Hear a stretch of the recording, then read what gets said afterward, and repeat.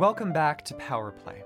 Throughout this season, we're bringing you stories about the power of music, the music of the powerful, music as a means to power, and what happens when music and power go head to head. I'm Ross. And I'm Carbo. Let's get to it.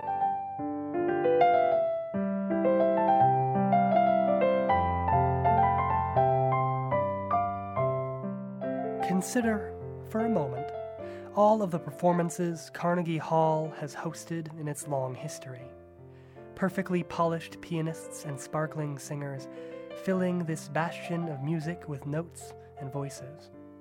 Audiences sitting comfortably in the plush red chairs, gazing up at the gilded stage, ears attuned to the minute orchestrations of fingers on keys and air pressing along vocal cords. Carnegie Hall truly was the performance venue for any aspiring or established musician in the United States. But like many of the institutions of high culture in New York and the United States, Carnegie Hall catered primarily to white patrons and white performers. Still, the performance hall has a history of offering the stage to performers of color. In 1893, soprano Ciceretta Jones became the first black person to perform at Carnegie Hall, which was founded by Andrew Carnegie 3 years earlier, in 1890. The hall also gave the stage to black intellectuals like Booker T. Washington, the educator, author, and civic leader who had a central voice in black American intellectual life around the turn of the 20th century. Washington made a particularly memorable appearance with Samuel Clemens, or Mark Twain, at Carnegie Hall in 1906, at a benefit for the Tuskegee Institute. Some of the first jazz music ever performed in the United States took place in Carnegie Hall in 1912, when black jazz musician James Reese Europe and his Clef Club Orchestra performed what they billed a, quote, concert of Negro music. Europe was, according to black composer and lyricist U.B. Black, the, quote, Martin Luther King of music, for his influence on the development of jazz styles in the early 20th century. Other black artists and activists like Paul Robeson, Marian Anderson, Marcus Garvey, Fats Waller, Ella Fitzgerald, and Duke Ellington routinely appeared on stage, spanning decades of performances and speeches in the first half of the 20th century. Most prominently and frequently, contralto singer Marian Anderson performed at Carnegie Hall 50 times over 70 years, the most any performer has ever appeared at the hall. All of this is to say, Carnegie Hall has a very long, very storied history with black artists and activists. The relationship between a black artist and their audience was nearly always punctuated by the fact that audiences at Carnegie Hall were overwhelmingly white. Despite the general racial stratification of the hall's audiences, black people did attend a wide range of concerts and other events at Carnegie Hall, and some of these events remained unsegregated. Still, the audiences were reliably majority white, filled mostly with white New Yorkers interested in staying up to date with culture. On one evening in 1964, Nina Simone, a rising star in music who bridged jazz, classical, blues, and other styles throughout her career, sang what was one of the most controversial concerts performed at Carnegie Hall. In front of an audience filled with white people, Simone belted Mississippi Goddamn, what she facetiously called a show tune, with lyrics like, "Oh, but this whole country's full of lies. You're all gonna die and die like flies." Oh, but this whole country is full of lies. You all gonna die and die like flies. I don't trust you anymore. You keep on saying, go slow. Go slow. Why don't you see it? Why don't you feel it? I don't know. I don't know. Mississippi Goddamn was Nina Simone's impassioned response to the bombing of the 16th Street Baptist Church in Birmingham, Alabama, on September 15, 1963, an act of white terror that killed 4 young black girls who were leaving a Bible class. Though she initially considered reacting violently to the attack by going into her garage to make a gun to, quote, go out and kill someone she could identify as being in the way of her people, Simone decided instead to put her anger into song. And that she did. In the course of an hour, Simone penned the lyrics for Mississippi Goddamn, a stinging mockery of any attempt to feign ignorance at the injustices against black people that Americans witness so frequently.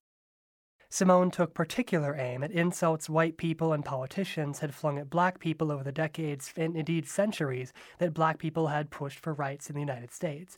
Accusations of being too lazy, crazy, or simply rotten to deserve full civil rights, to merit meaningful recognition of black history, and to join in efforts to bring about equity between white and black people.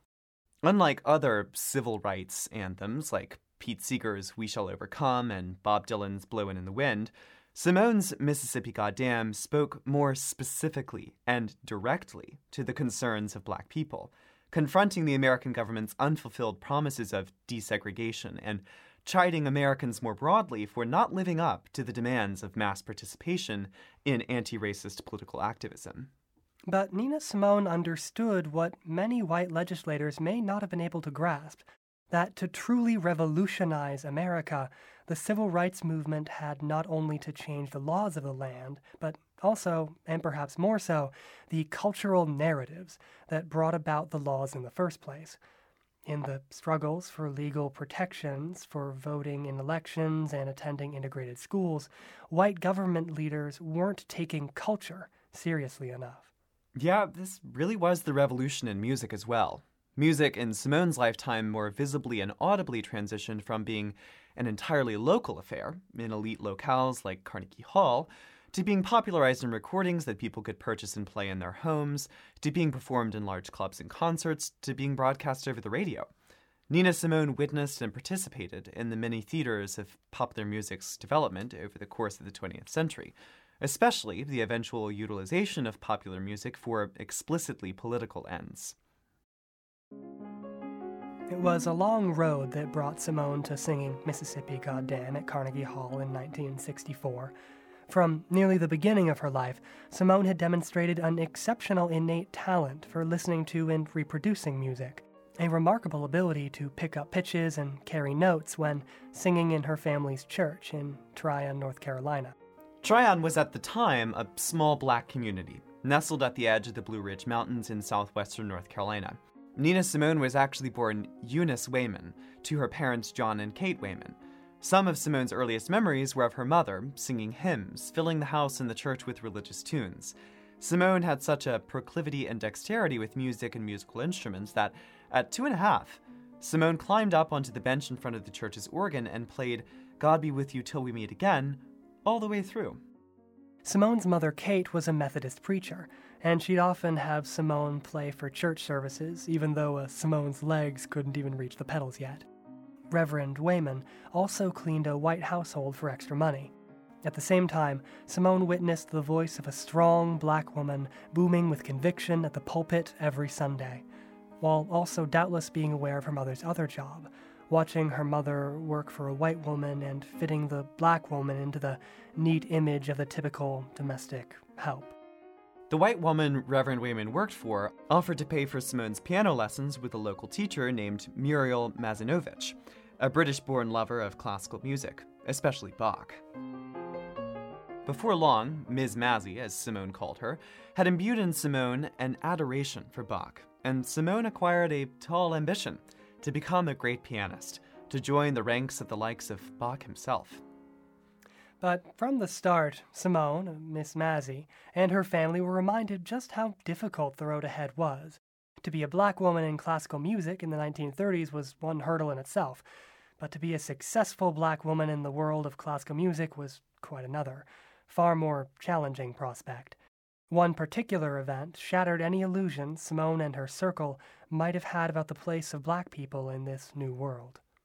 In what was perhaps Simone's first confrontation with an audience, before a recital at a library in Tryon, Simone grew incensed when her parents were removed from their seats in the front row to make room for a white couple. Simone refused to start her program and got up, calmly demanding that her parents had to be moved back before she would begin playing. People laughed at her audacity, but then they took her seriously. Her parents were eventually returned to their places at the front. But the embarrassment and visibility of the whole situation sat with Simone and her family for decades. As Simone continued her education and kept playing music, this first interaction between audience and prejudice and the standards and hierarchies of classical music performance kept reverberating in her mind. Many years later in her memoir, Simone remembers feeling the day after the recital, quote, as if she had been flayed, and every slight, real or imagined, cut her raw. But the skin grew back a little tougher, a little less innocent, and a little more black. Like many black girls, though each in unique situations, Simone's experiences of setbacks and jaded expectations of her abilities forced her out of childhood into a harsh, imposed maturity. Legitimizing the intensity and vitriol of criticism and rejection she began to receive early on and would continue to deal with for the rest of her life. Simone had to contend with the full onslaught of cultural stereotypes and images of black womanhood that pervaded American culture, and still do. Tempering one's anger and resenting one's supposed ugliness were central in Simone's experiences as a black woman in American culture. Even at the height of her success, Simone was criticized in both black and white media outlets for her angry outbursts at concerts. And her physical appearance was always of concern. Even when some select measures of racial equity were achieved, it was still so largely a man's world that Simone grew up and lived in. The aesthetics of beauty that America prized, built fundamentally on the white male's approval of the white woman's variously sized body, straight hair, and white skin, left Simone an object of opposition to whatever white beauty standards happened to be. Her dark skin, her face, her natural hair, these set her apart from the economies of beauty and sex that white people had organized and maintained for centuries. Beauty, what some scholars like Tressie McMillan Cottom and others call big beauty, meaning it has a capital B, has complex manifestations and oppressions for black women. In her chilling ballad, 4 Women, Nina Simone tells the stories of 4 black women whose bodies have different racialized aesthetics of female blackness. My skin is black. My arms are long.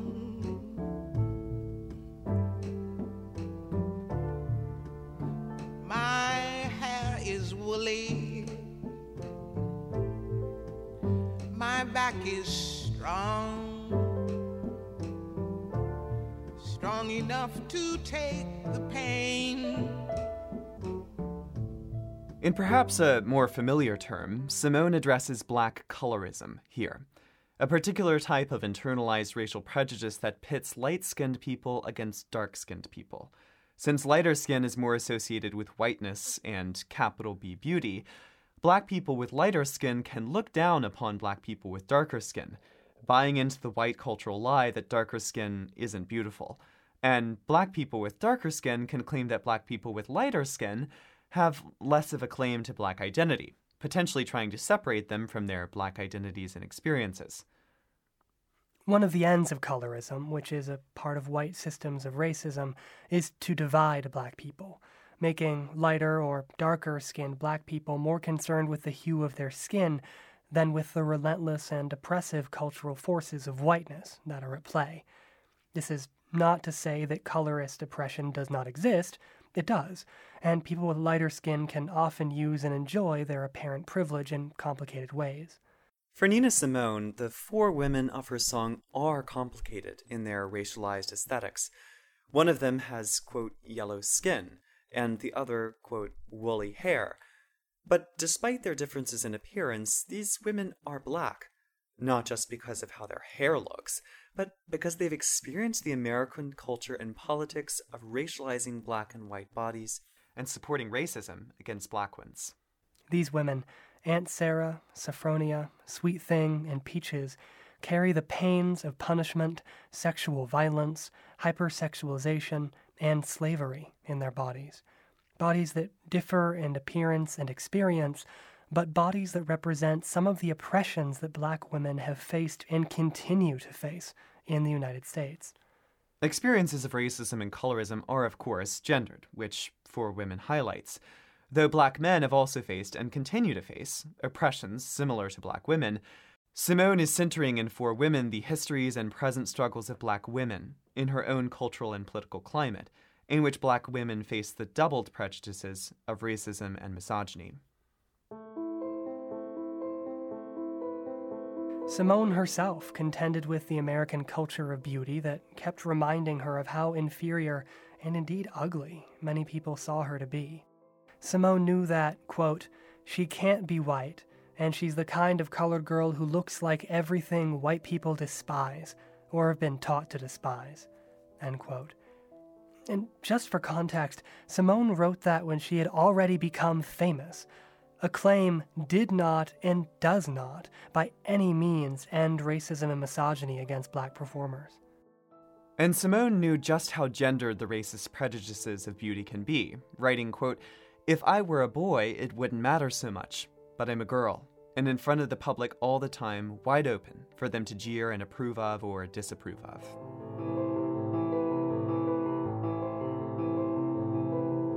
The most important male influences in her life and career, besides perhaps her abiding appreciation for Bach, were her husband, Andrew Stroud, and her dearest friend, James Baldwin, one of the most important writers and cultural critics of the 20th century. Even though both of them were men, black men, Stroud and Baldwin had very different ways of talking to and treating Simone. Stroud saw himself as Simone's ultimate manager, the one who would keep her in line when most people around her saw moments of pure chaos. Stroud was a sort of gatekeeper for Simone's personal and professional lives, attempting to control everything from which gigs Simone would take at which clubs, all the way to how much alcohol Simone could drink. Stroud, in Simone's words, was, quote, "a light-skinned man who was well-built and very sure of himself," end quote. Stroud put this masculine confidence and know-how to work, trying to tamp down Simone's image into a calculated professional performer, rather than the impulsive, erratic presence that Simone more often channeled. But in Stroud's efforts to advance Simone's career, Stroud also participated in trying to silence or at least lower the volume of Simone's political activism on the stage. Perhaps harkening back to her first confrontation with an audience at her piano recital in Tryon, Simone routinely spoke to her audiences in provocative and sometimes damning ways, directly confronting their disrespect or disinterest, as well as political issues that white audiences might not want to think about. Sometimes Simone's non-musical outbursts on stage could come from a place of paranoia, but she had good reason not to trust her audiences. In the 1960s, radio stations in New York and Philadelphia, as well as many other cities, banned Mississippi Goddam from the airwaves for its supposed obscenity. Even at Carnegie Hall, when Simone introduced Mississippi Goddam, the audience laughs, not taking Simone seriously enough to think that this black woman could have something worthwhile to say about politics, much less Mississippi. The name of this tune is Mississippi Goddam.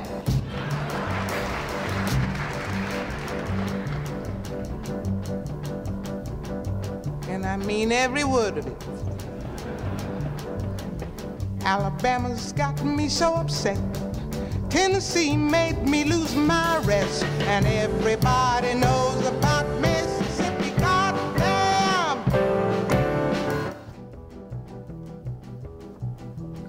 Bet you thought I was kidding, didn't you? Simone keeps speaking at various intervals in the song, interrupting lyrics that allude to slavery and persistent attempts by white people to trivialize the urgency of black dignity. And Simone betrays a general distrust of the American public, not just the audience. "I don't trust you anymore," Simone sings. "You keep on saying, go slow." Simone's distrust of audiences sometimes even kept concerts from beginning or happening at all. Or, once a concert had started, Simone on several occasions would quickly shut it down, sensing from the audience a lack of respect for her work, that they, quote, didn't understand it. The rise of Simone's more active involvement in politics coincided with her growing frustrations with audiences. For her husband and manager, Stroud, Simone was on stages for one thing: to perform, make a name for herself, and make money. But Simone, at times, had a different vision for her presence in American musical culture. A presence that never abandoned her more purely artful ambitions, but also engaged more vocally the political and personal sides of her career. For some of the more major political events of the civil rights movement in the United States, Simone was a bit of a distant observer, still focusing on her success as a professional singer. During the March on Washington for Jobs and Freedom in 1963, Simone was busy preparing for a club event that was difficult to pass up. But Simone was doing her own anti-racist work that never got as much attention as the more obviously political activities of the civil rights and Black Power movements got. Integrated concerts were, in the American South, a, shall we say, rare occasion. But at a concert sponsored by the NAACP in Birmingham, Alabama, the first integrated concert in the Birmingham area, Simone performed in front of a mixed but mostly black audience. Guards patrolled the area around the stadium, having to provide protection for such an event. Protection or not, the presence of armed white police officers was not a particularly welcome sight, given the history and contemporary reality of police violence against black people.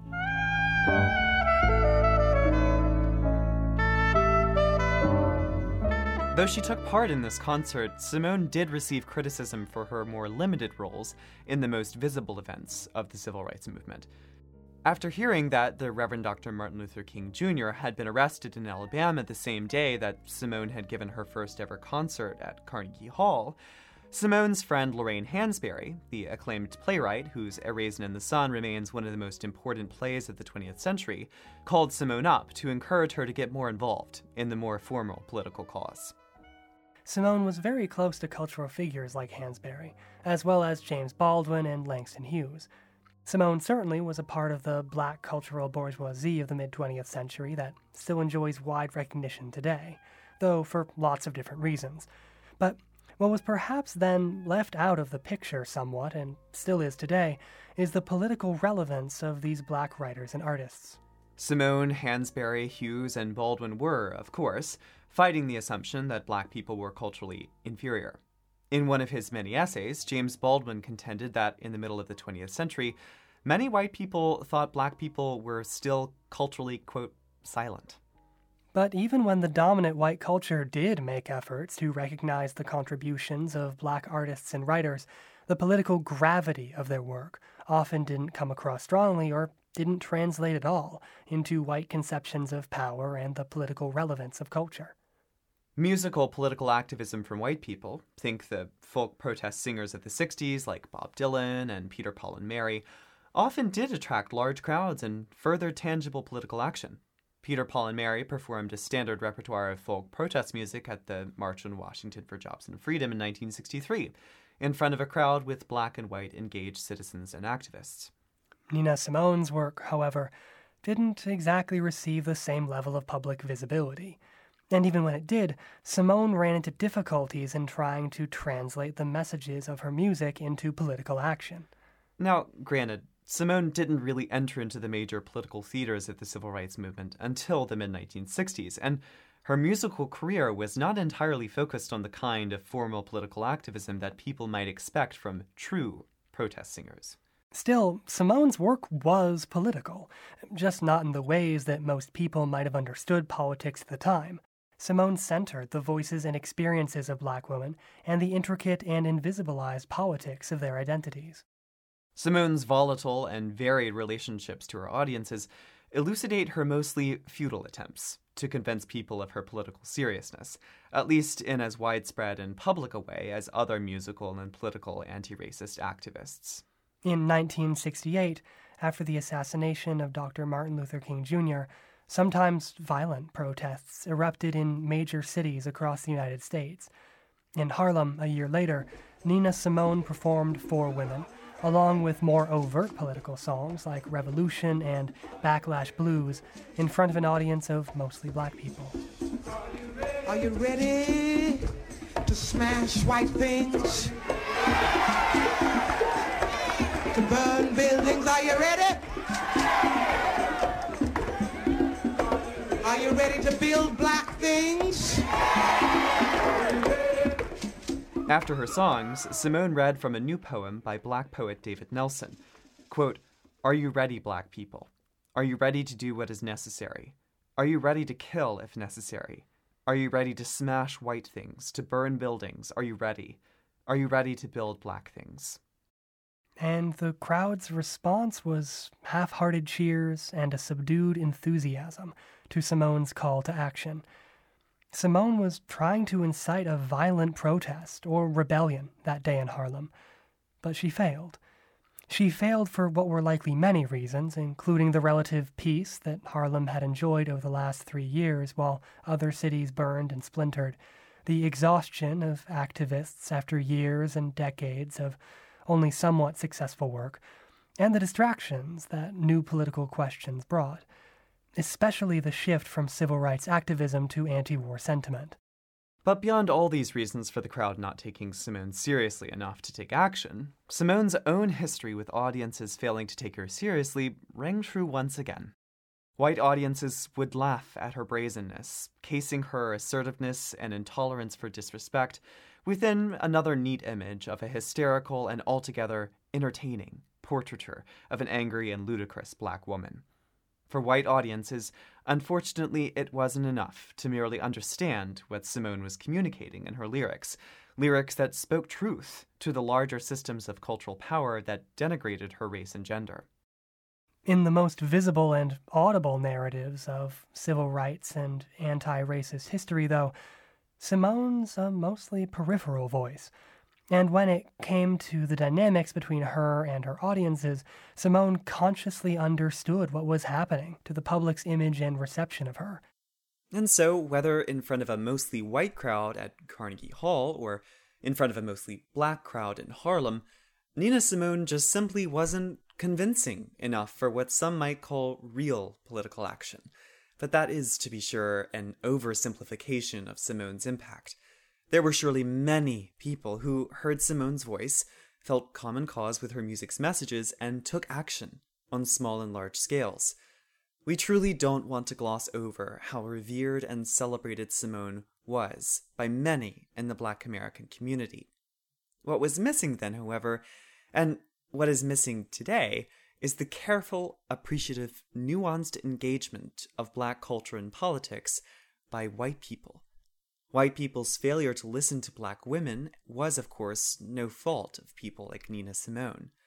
But the political consequences of insulating whiteness from Black cultural and political influence and narratives, those consequences are felt deeply and painfully today. Recovering those narratives and assessing Simone's impact requires, then, for each of us to engage her work, take it seriously, and consider what place it might have in our consciousness today.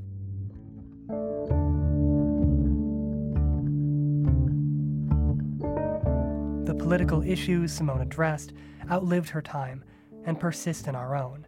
So re-establishing her voice in our current political musical culture is not only a tribute to her legacy, but an attempt at fulfilling her desires to refashion American culture and politics to include the images of those left out of the picture for too long.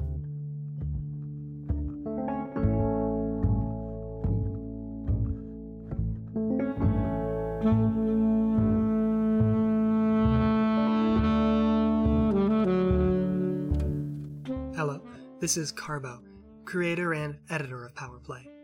Ross Hickman is my illustrious co-host. This episode was researched by Ross and produced by Tamerly Ferguson. Thanks to Josh Sacco for audio engineering and indispensability. The music you heard today was Imagination by Yaakov Goldman, Mississippi Goddamn by Nina Simone, The Well-Tempered Cavalier by Bach and performed by Raymond Smullyan, For Women by Nina Simone, Ladies of the Damned by John Vallis, and finally In Former Rings and a Dakota, each by Unheard Music Concepts. Particular thanks to Black feminist scholars and activists, including Patricia Hill Collins, Kimberly Crenshaw, Bell Hooks, and Tressie McMillan Cottom, for their parts in shaping the intersectional perspectives on and of Black women's experiences. Their work is pivotal to getting to know Nina Simone. And finally, thank you for listening. Power Play is presented by WDV Classical Public Radio. If you like what you heard, you can find more information on this episode and other great programming at wdav.org/subscribe.